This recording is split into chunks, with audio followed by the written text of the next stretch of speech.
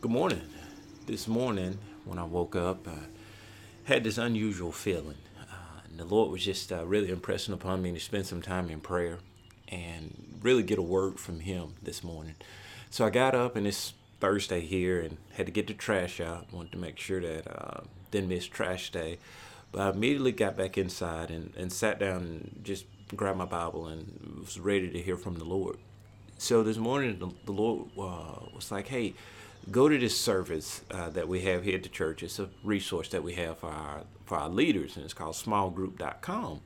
So I go over to the resource, and I pull up a series, and the name of the series is "When Panic Strikes." And so, with everything that's going on, it's coronavirus, COVID-19, all of this stuff, man, I thought this was very timely, and this was what this series was about. And so I started reading through it, studying through it, and I'm gonna share this devotion with my kids. And if you're hearing a lot of noise, I'm sitting out on the back porch this morning, so this is not a polished video.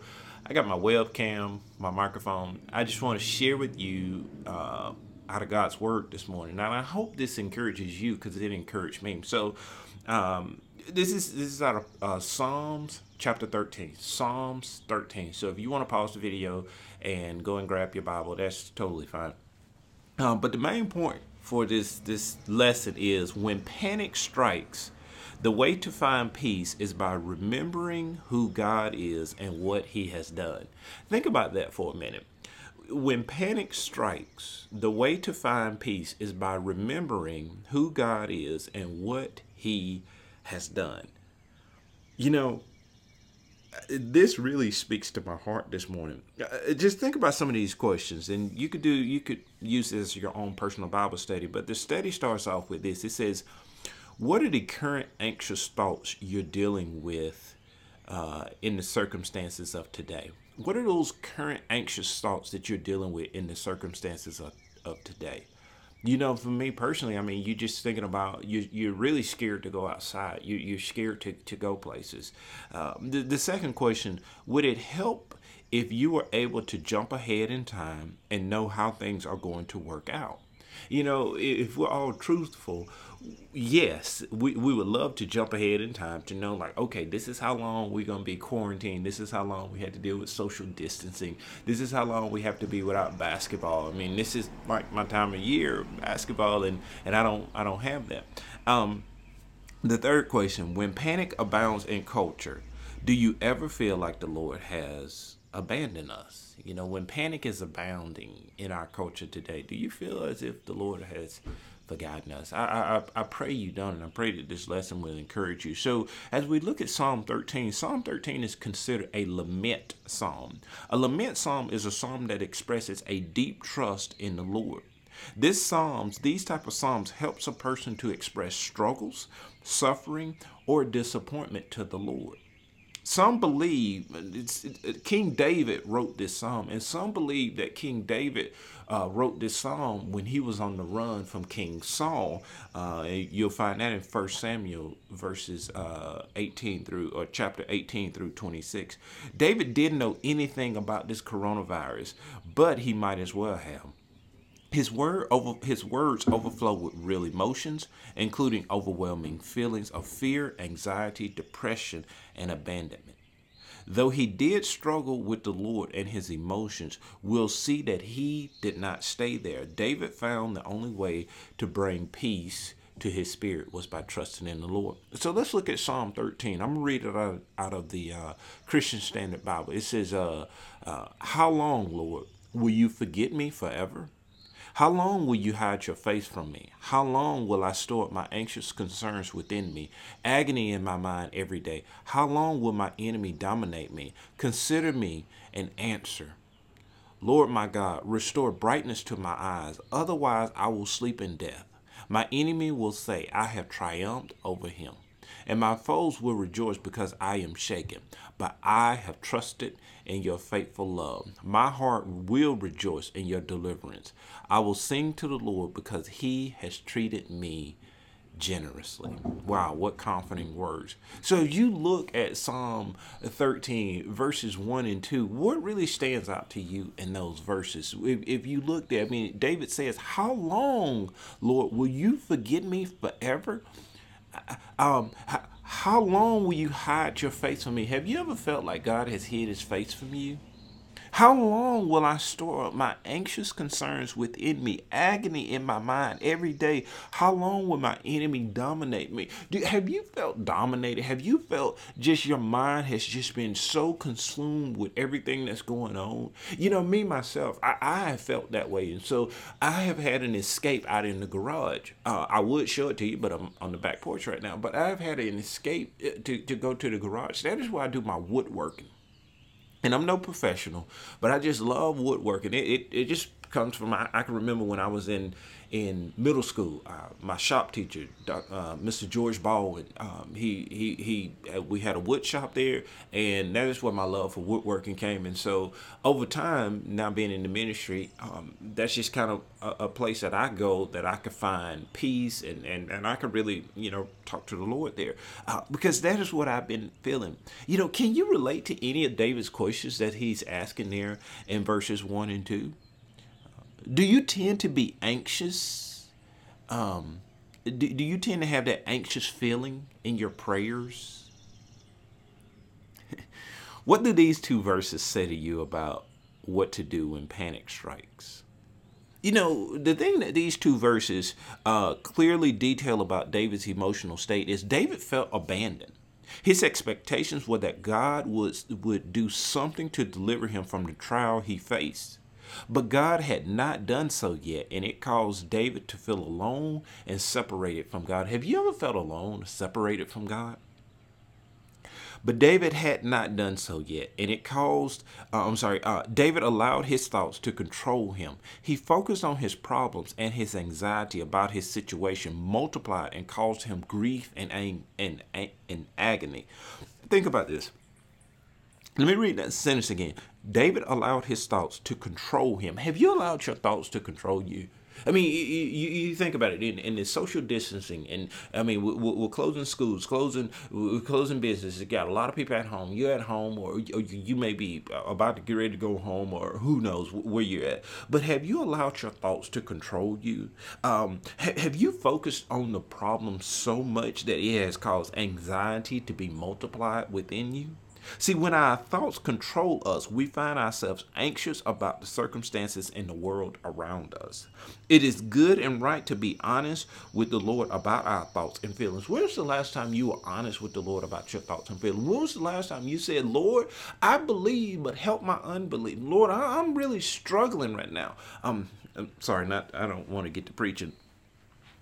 As Christ's body, Christ followers, you and I, we must not add to the anxiety and the panic, either by giving into it or dismissing it. Instead, we must acknowledge that we struggle, that we all struggle with what's going on.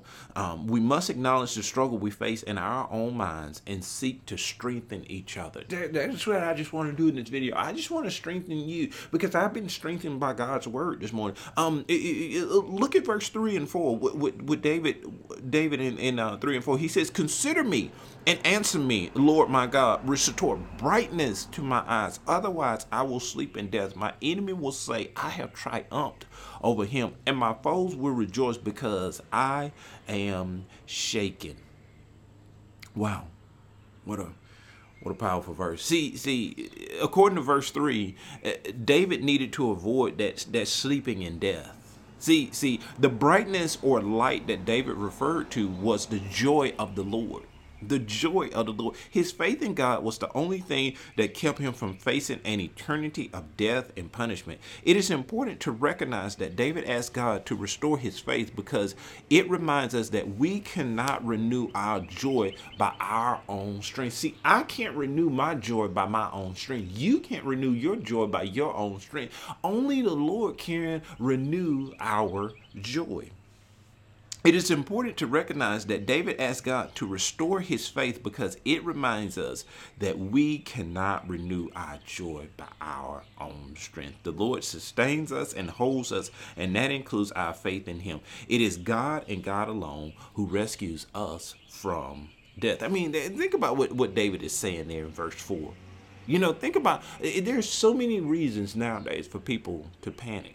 But see, it is important that Christians not panic, but we continue to trust that God is in control, even when everything feels like it is out of control. See, that's the beauty of being a Christ follower, is that we have to know that God is in control, even when it feels like things are not, that God is not in control. We have to know that God is in control. See, David also realized that his enemies would notice if his faith was not firmly rooted in God's deliverance. His enemies would think that the Lord had abandoned David and that they had triumphed over him. Therefore, David understood that his need to restore his joy in the Lord was not only for his own sake, but also for the sake of his enemies, that they would see and know that God was with him and that God had given him victory. I mean, you think about this. Think about this in light of 2 Timothy chapter 1, verse 7. And I know we've quoted this a lot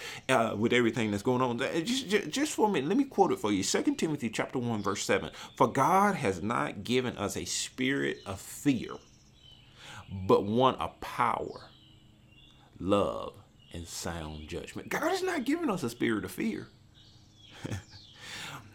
but one of power, love, and sound judgment.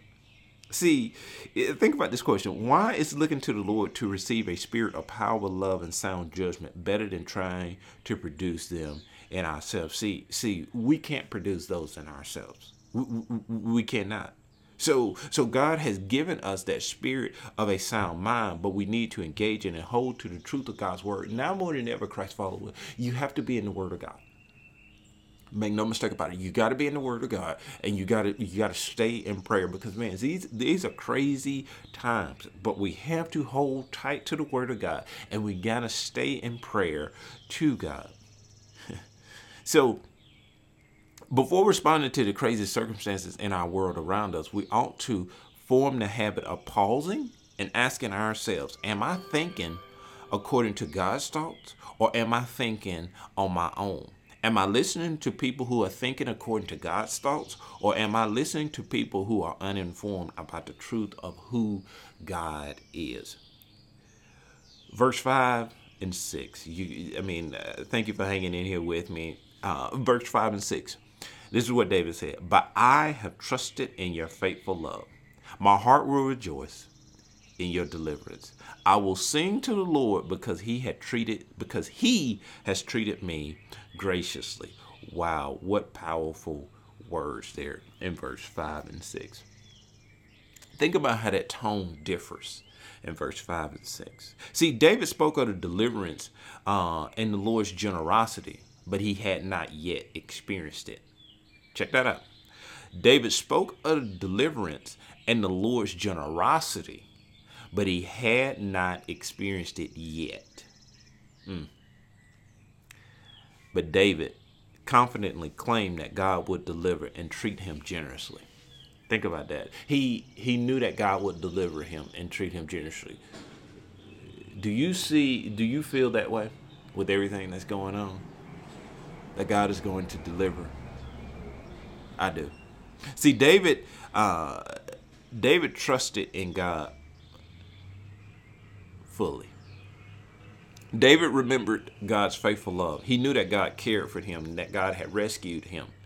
David had witnessed and experienced God's deliverance and generosity over and over and over again in the past. David took his eyes off of the problem and refocused them on the one who could deliver him from it. See, if I could encourage you with anything in this short video, or maybe not short video, if I could encourage you with anything in this video, is to take your eyes off of the problem and put your eyes on the Lord. See, when we take our eyes off the problem, see, we're so focused in on the problem, and see, that causes stress and anxiety, and we We get all out off kilter. And I'm speaking to myself here, but when we put our eyes and we fix our eyes directly on the Lord, man, I'm telling you, He is the author and finisher of our faith. And so we just got to focus on Him and Him alone. That is what David did. David took his eyes off of his problem, refocused them on the one who could deliver him from it. David was able, this is how David was able to sing and praise the Lord, because he knew that God would rescue him and that God would deliver him. That is how he was able to sing and praise. David knew that God would be victorious, even if that victory was not seen in David's lifetime. That is faith, guys. That is faith. David took his eyes off the problem and put them on the Lord. Can I encourage you today, Christ follower, wherever you may find yourself, wherever you're watching this video at, take your eyes off the problem and put your eyes on the Lord. That is what I choose to do today. You have to make that choice to take your eyes off the problem and put your eyes on the Lord. And we do that by staying in God's word and staying in prayer. So I close with this. How does a right view of God make the difference in your perspective about the coronavirus? How does a right view of God make a difference in your perspective on the coronavirus? So when panic strikes, remember God's faithfulness in Christ Jesus and have peace. Submit your fears to God and remember He's sovereign over all things. View out of control circumstances through a perspective of a God who is in control, even over death, and be at peace in the midst of it all. Guys, I encourage you to be in peace in the midst of everything that is going on. Let me pray for you. Father, we love you. I just thank you for your word. I thank you for the realness of your word, the truth of your word, the comfort of your word, the power of your word. And Father, I pray during these times that we would just lean into you. We would read your word like never before. We would pray like never before. Father, you tell us in 2 Chronicles 7:14, if my people who are called by my name will humble themselves, pray, and seek my face, then I will hear from heaven and heal their land. Father, that is my prayer, that we will humble ourselves, we will pray, and we will seek your face. It's in Jesus' name we pray. Amen. Hey guys, thank you so much for checking out this video. Hey, if you like the video, leave a comment. Let me know if this is something that you would like to see continue. God bless you. Thank you for watching.